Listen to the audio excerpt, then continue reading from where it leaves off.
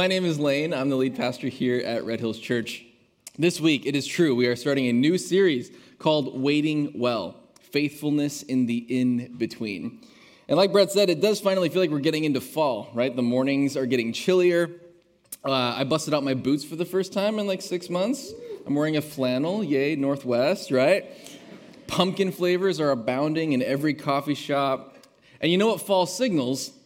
Fall signals the arrival of the holiday season, and some of you, God help you, are already trying to convince your loved ones to play Christmas music, and to you I say, get behind me, Satan. It is not time.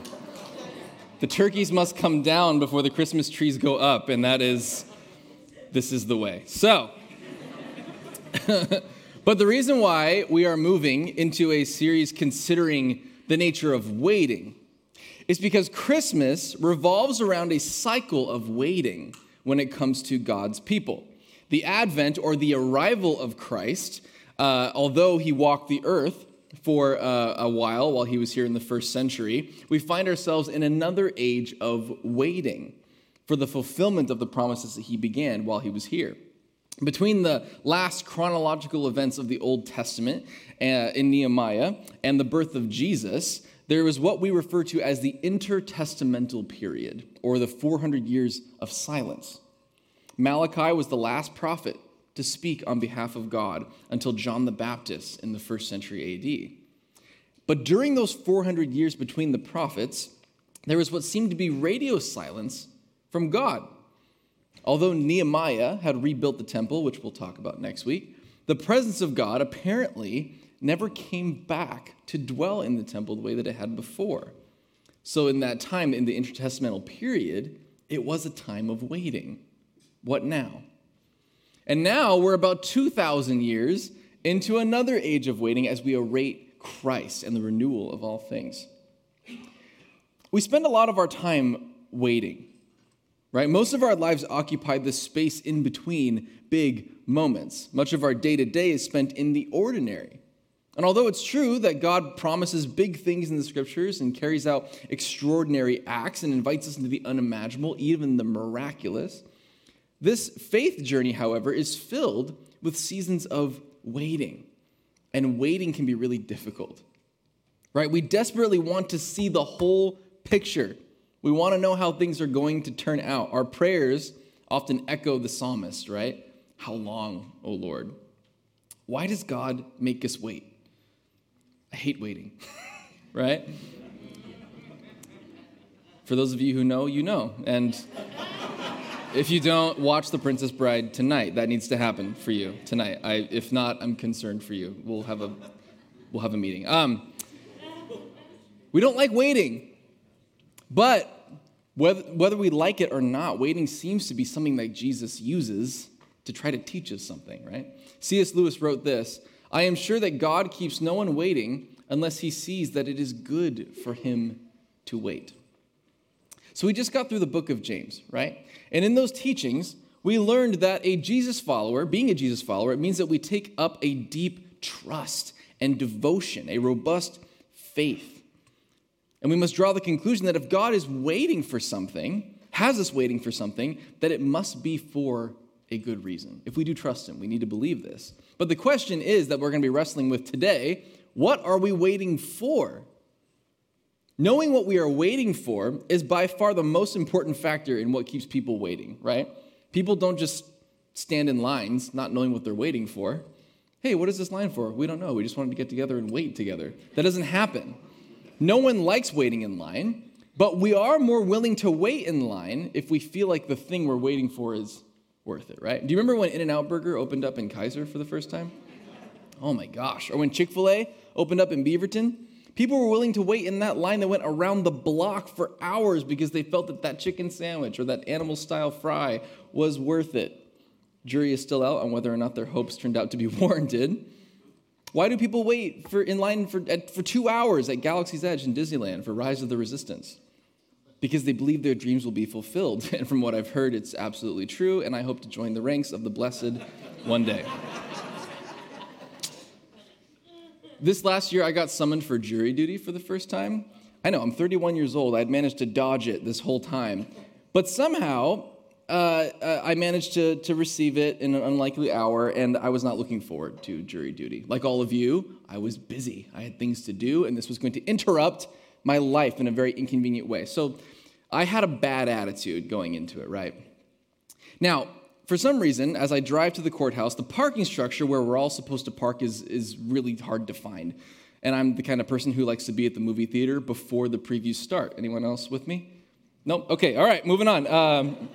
I'm the kind of person who likes to be early, so I thought I gave myself plenty of time to find parking at the courthouse, but it took me like 10 minutes from driving around, looking at the map that they put in the envelope that they mailed to me, and I'm saying things pastors probably shouldn't say, trying to find it.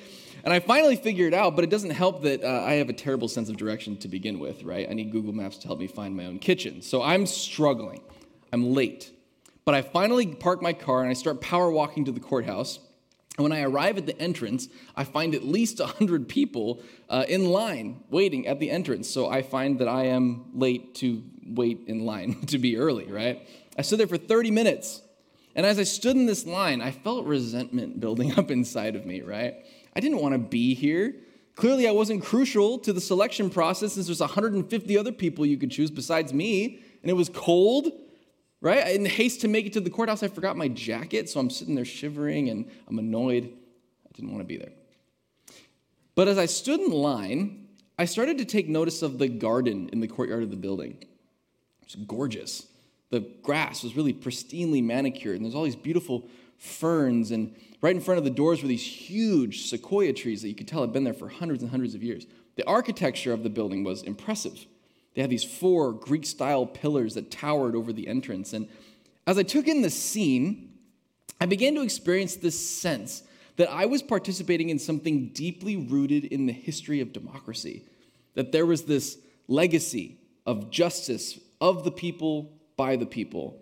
And I began to sense this duty rise up in me, right? Like I should be proud as an American citizen to participate in our justice system. And then I thought, you know what? I have an obligation to step in and fill a spot on the jury. I can't lie to get dismissed from the jury, which I know none of you have ever done. I couldn't lie. If I didn't serve, who would? What if a person who took my place was like a closet Nazi or something? Or what if Vladimir Putin was disguised as an American citizen and was planning to infiltrate the American people and take us down from within in Hillsboro, Oregon?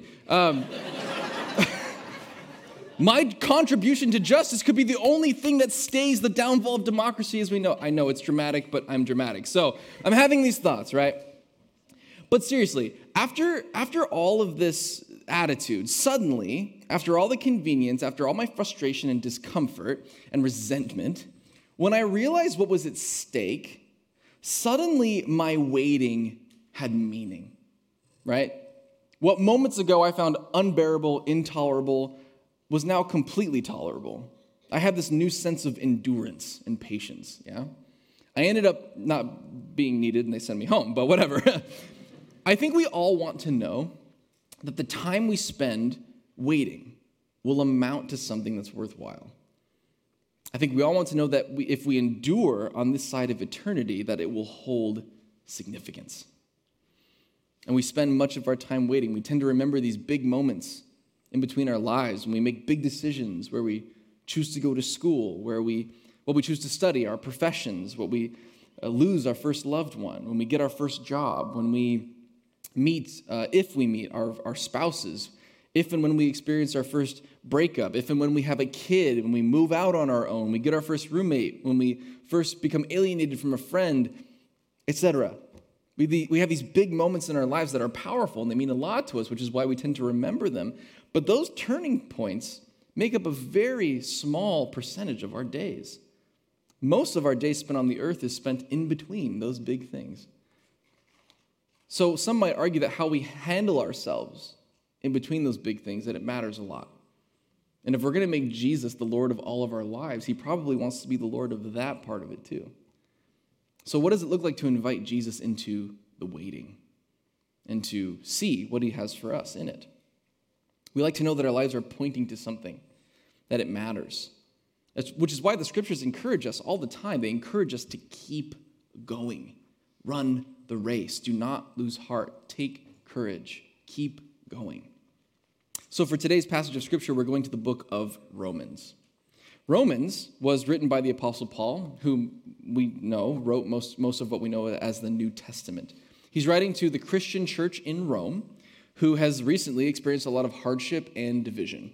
And now, Paul is hoping to bring the church together under the shared hope of the gospel. In the first section of Romans, in chapters 1 through 4, Paul writes about what Jesus is saving us from, that we are all enslaved to sin, in need of Jesus' death and resurrection to deliver us out of slavery. And then in the second section of Romans, Paul writes about what Jesus is saving us to and what divine hope looks like as Jesus' followers. So we're going to jump right into the middle of the letter in chapter 8, starting in verse 22. And at this point in the letter, Paul is making a differentiation between life led by the flesh and life led by the Spirit. Now, by flesh, this term doesn't refer to just our bodies, right? The body is not innately bad. We don't hold to a Gnostic, Platonistic, disembodied philosophy, which aims to leave behind the physical in favor of the spiritual. And we'll talk more about that in a bit. But the flesh in this context refers to rather the carnal sin nature of human beings. Paul has spent a lot of time reminding Christians of the hope that although all of us have, quote, fallen short of the glory of God, unquote, because of Jesus' death and resurrection and the gift of the Holy Spirit, we are no longer ruled by that sin nature the way we were before, but invited into the life of the Spirit, which is characterized by God's goodness. But although we have been given the Spirit and have been invited into the kingdom of God, we live in this space between the promise that Jesus gives, that one day everything will be made new, and the fulfillment of that promise. We live in between that space. So let's go to Romans 8, verse 22. We know that the whole creation has been groaning as in pains of childbirth right up to the present time. Not only so, but we ourselves who have the first fruits of the Spirit groan inwardly as we wait eagerly for our adoption to sonship and the redemption of our bodies. For in this we hope we were saved. But hope that is seen is no hope at all. Who hopes for what they already have? But if we hope for what we do not yet have, we wait for it patiently. In the same way, the Spirit helps us in our weakness. We do not know what we ought to pray for, but the Spirit himself intercedes for us through wordless groans. And he who searches our hearts knows the mind of the Spirit, because the Spirit intercedes for God's people in accordance with the will of God. And we know that in all things God works for the good of those who love him, who have been called according to his purpose. All right, so let's unpack this a little bit. Paul describes this groaning as in the pains of childbirth, leading right up to the present time. This analogy grabs you quite effectively, doesn't it? Anyone who has experienced childbirth or has been there with someone else who has experienced childbirth, I happen to be in that second category, you tend to understand what goes into this analogy. Labor, for many, can be a very long, drawn-out, and painful process. But we're used to what we see in movies, right, and TV, where the mom's just like enjoying herself at a family barbecue, and then suddenly, no matter who it is, their water breaks every time.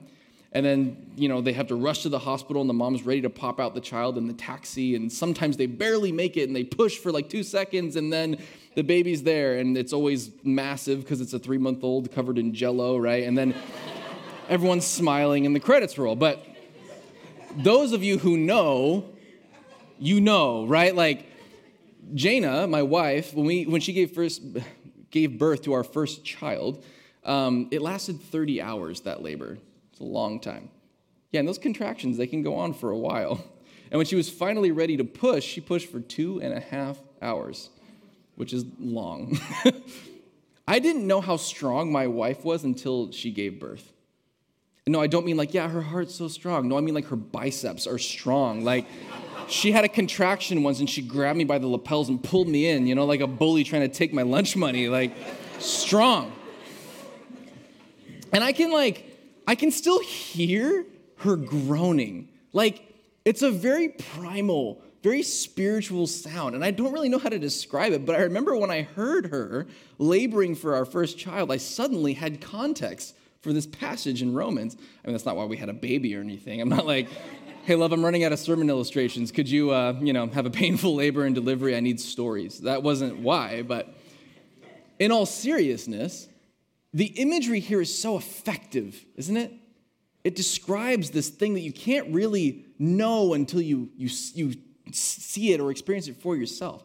The fall of human beings in Genesis, it carried the consequence that there would be pain in childbirth. There's this idea that if there is to be new life in this broken world, it's going to come with great pain, endurance, and patience. Paul writes that all creation groans. There's this reality that in order to receive the gift of new life, it's going to require that we remain faithful to see the journey through to the end, right? And what Paul is talking about is not personal salvation. What he's talking about is the journey that we all join when we realize that this world is currently not in its final form, and neither are we, that there is something greater coming. Like a pregnant mother, we, the church, the bride of Christ, we have been given the gift of new life, but the world and the church must endure great trials, labor, and great pain before we finally see it revealed. And once we see it face to face, we're going to know that it was worth it. I remember when I saw my son's face for the first time, I can't describe it to you. It was like I changed. It was like who I am was different from that point forward. And all of this anticipation, all of this pain, all of this labor, all this exhaustion finally led up to this moment where we saw the delivery of our hope face to face, and then we knew. We understood what all this was leading up to. But until we experience it, you just can't know. Paul refers to us, the church, as the first fruits of the Spirit. This term, first fruit, it refers to the first portion of the harvest, which signals what's coming. So we, the church, those who follow Jesus, those who upon saying yes to Jesus receive the Holy Spirit, the presence and the power of God, we represent a reality which through the death and resurrection of Jesus, it has begun. It's not fully arrived, but the harvest is coming. We are a signal to what the rest of the kingdom is supposed to look like. But right now we live in this in-between space of the promise between Jesus' kingdom and the fulfillment of it. And that's a really frustrating place to be in, right? We live with this frustrating awareness that the Spirit gives us, and it's good. But there's evil around us that is relentless, that makes it very hard to bear this life. The New Testament scholar N.T. Wright, he says, schools and hospitals bear witness to the now already of the gospel, while police and prisons bear witness to the not yet. We witness the principles of the fruit of Jesus unfold all around us as people who, we see them heal, we see them choose to build up and to encourage and to dignify and to liberate and to love. We see the kingdom breaking through, but we also face a brutal reality where around us people are choosing to envy and to kill and to enslave and to tear down, to degrade and to hate. When we look at the world around us because of the Spirit in us, we realize we live in this world as it was not intended to be. That something is wrong and that it needs to be remade. C.S. Lewis wrote, if we find ourselves with a desire that nothing in this world can satisfy, the most probable explanation is that we were made for another world. And that world is coming. But until then, creation groans because it is painfully aware of both how the world is right now and how glorious its renewal will be. And then Paul uses the analogy of being adopted into sonship. He combines the analogy of childbirth and adoption. When we enter into life with Jesus, it is like a birth. It's like a new birth being born again. But it's also like being adopted, being brought out of our former lives and into the love and inheritance of a new one. And then Paul writes about the redemption of our bodies. Part of what we tend to envision as Christians in the West is a reality where we leave our bodies behind in order that we float around on clouds forever with Jesus in heaven. But the reality that the kingdom that Jesus inaugurated through his death and resurrection, it began with a physical thing. It began with a physical resurrection from the dead, something dead being made alive again. It was an embodied kingdom. This may seem like splitting hairs, but it's actually important. Because our hope is not that one day we get to leave all this behind and leave all this death behind us. Our hope is that one day all this evil and death, when Jesus comes, will be revoked. Not only will our pain and suffering be worth enduring so that we can get to something better, but it will somehow, all of this pain and suffering will be exchanged for new life, woven into the tapestry of a new way of being. And because we are the first fruits of this reality, that means that we get to see some of that transformation and renewal come to pass in our lifetime. The gospel hope is not just for something that will happen later. It is something that through the Spirit can happen right now. That dead things can be made alive today. And this matters because if we just have an escapist mentality that we're going to leave all this evil behind to get to something disembodied later, then we just kind of hunker in. We say, well, we just got to wait for the end. But we're not meant to hunker down in a holy huddle and wait for the end. We have work to do. With this hope, we can cling to the truth that nothing is truly beyond God's redemptive power. There is no broken relationship, no addiction, no debt, no sin, no evil that cannot be overcome by the power of God. And we may not see it fully now, but we are the first fruits of what is to come. And yet, Paul acknowledges that death is not always reversed on this side of eternity, and that we do need to wait patiently. We don't always glimpse what exactly it is we are waiting for, so we just have to be patient, and we have to trust that whatever it is good. He says we hope for what we do not yet have. And what we are waiting for is not just a what. It's not just the end of death, pain, suffering, loss, grief. It is the one who heals those things and offers us new life in place of them. So what are we waiting for? It's not so much the question, it's who are we waiting for? The promise and fulfillment of the kingdom is not a what, but a who. Notice that Paul describes us as the first fruits of the Spirit. It's a claim about relationship with God. We are not the first fruits of utopia. We are the first fruits of God's presence. The precursor of a fully redeemed relationship. It's like we're the betrothed of God. It's like the church, we're engaged to God. We are promised, we are on our way to the wedding date, but we're not quite there yet. And this is perhaps a good way to understand where we find ourselves today. We are committed, we're looking ahead, we're dreaming about what our lives will be like together. But once we are married, there is no way we could have possibly have understood what that marriage would entail. We would simply have to experience it ourselves. We don't know what we're waiting for, but because of who we're waiting for, we know it will be good. For the one the church is getting ready to marry is God. And God is fully good, from whom no evil can come. Only goodness flows. He is holy. So the last thought in this passage is verse 28, and he says, "And we know that in all things God works for the good of those who love him, who have been called according to his purpose." And we see the exact analogy actually of a wedding used by the Apostle John in the book of Revelation in chapter 21. He says, "Then I saw a new heaven and a new earth, for the first heaven and the first earth had passed away, and there was no longer any sea. I saw the holy city, the new Jerusalem, coming down out of heaven from God, prepared as a bride, beautifully dressed for her husband.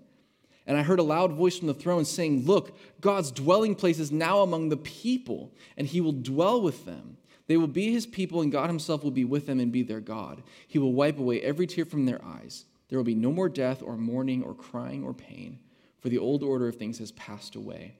He who was seated on the throne said, 'I am making everything new.'"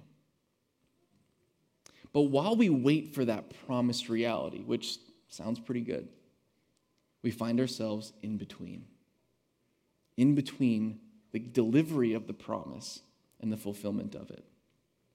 And I stole this framework from a pastor buddy of mine, but we have 3 ways that we can respond to our reality right now. We can despair.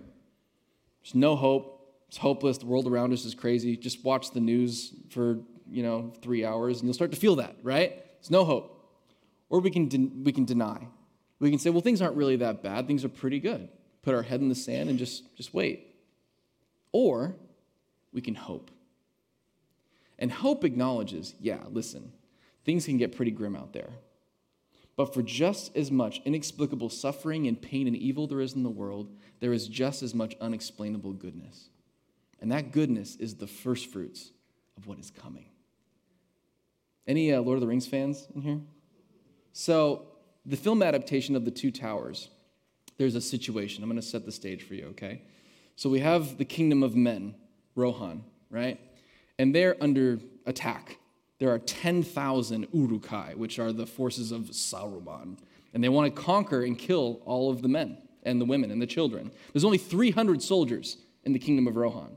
So they think, okay, we need to flee because there's no way we can survive this. So they go to one of their fortresses, right? They get into the fortress and the battle begins. It's not going well. The orcs are starting to flood every section of the fortress, and they're having to retreat and retreat and retreat. And King Theoden, who's the king of the kingdom, he looks to Aragorn, who's one of the heroes of our story, and he says this: as the orcs are breaking down the last barrier, the last gate between them and the women and children hiding in the tunnels, he looks at Aragorn and he says, "What can men do against such reckless hate?" And you can see the despair settling in on his face. And then Aragorn remembers the words of the wizard Gandalf, who is a messianic figure in this story. And Gandalf, before he leaves to go find reinforcements, he pulls Aragorn aside and he says, "Look to my coming on the first light of the 5th day, and at dawn, look to the east." And he remembers that help is coming. So when Theoden says, "What can men do against such reckless hates?" he looks at him and says, "Ride out with me. Ride out and meet them." Aragorn remembered the promise that help was coming. And knowing this, he knew that even himself and a few dozen soldiers against 10,000 would not be in vain, that his effort would mean something. And I think that's where we find ourselves. It seems like the forces of evil are insurmountable. What could we possibly do to combat poverty? What could we possibly do to combat war? What could we possibly do to combat slavery? Ride out. You ride out and you meet the enemies of God because help is coming. You are the first fruits of what that kingdom represents. One of the first martyrs of the early church was someone named Perpetua. She was a martyr in the year 203 AD. She lived in North Africa, and she was kidnapped by the Roman, or arrested by the Roman Empire because Rome saw Christianity as a threat to Roman rule. So she was awaiting her trial to be executed. And her father came to visit her in prison because Perpetua had just given birth. She had a baby that was on the other side of the bars that needed to be nursed. And she had a family that was waiting for her. So the father goes to the prison to plead. All she needs to do is denounce her faith, and she can live. All she needs to do is say, "I am not a Christian," to be brought back to her life and to her baby. And when he pleaded with her, she said this: "Father, do you see this vase here? Could it be called by any other name than what it is?" "No," he replied. "Well, neither can I be called anything other than what I am, a Christian." See, Perpetua would go on to be executed inside the Roman Colosseum, torn apart by animals. But eyewitnesses, upon seeing her walk into the Colosseum, they described her as beaming and glowing like a bride on her wedding day. She was awaiting execution, but really what she understood was that she was awaiting reunion. Perpetua, however short the rest of her life was, as long as she drew breath, it was breath spent in the service of her God. So we aren't hunkering down in a holy bunker. No matter how short our time is or how little we believe our lives matter in the grand scheme of things, we have work to do. Our call is to ride out and meet them. We are to bear witnesses to the God with whom we are going to be reunited.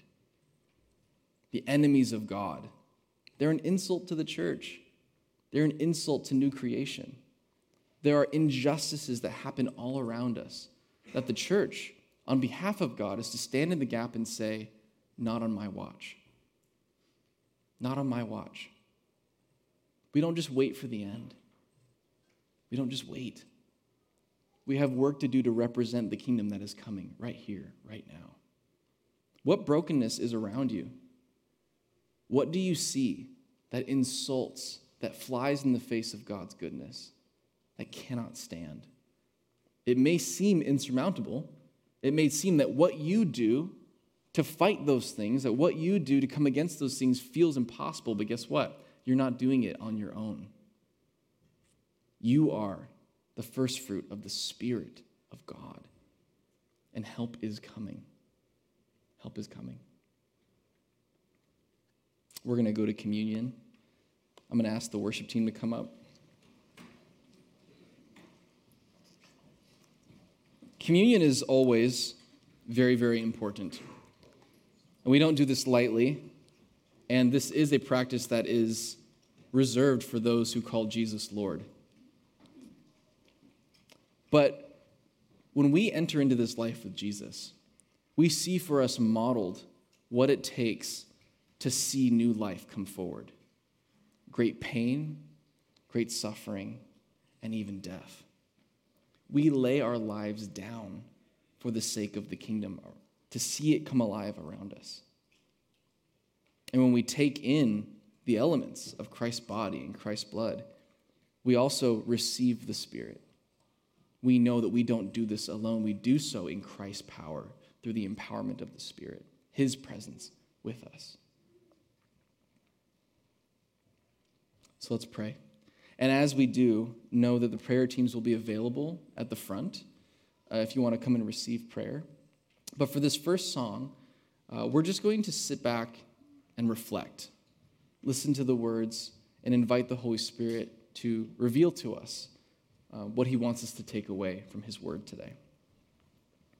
Jesus, we thank you for your sacrifice. We thank you for the way you laid down your life for the sake of the kingdom. And we ask that you would empower us to do the same, that we would ride out and meet the forces of evil during this in-between stage of life.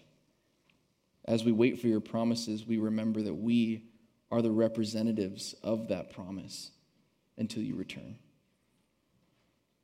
Jesus, on the night he was betrayed, he took bread and he broke it and said, "This is my body broken for you. Do this in remembrance of me."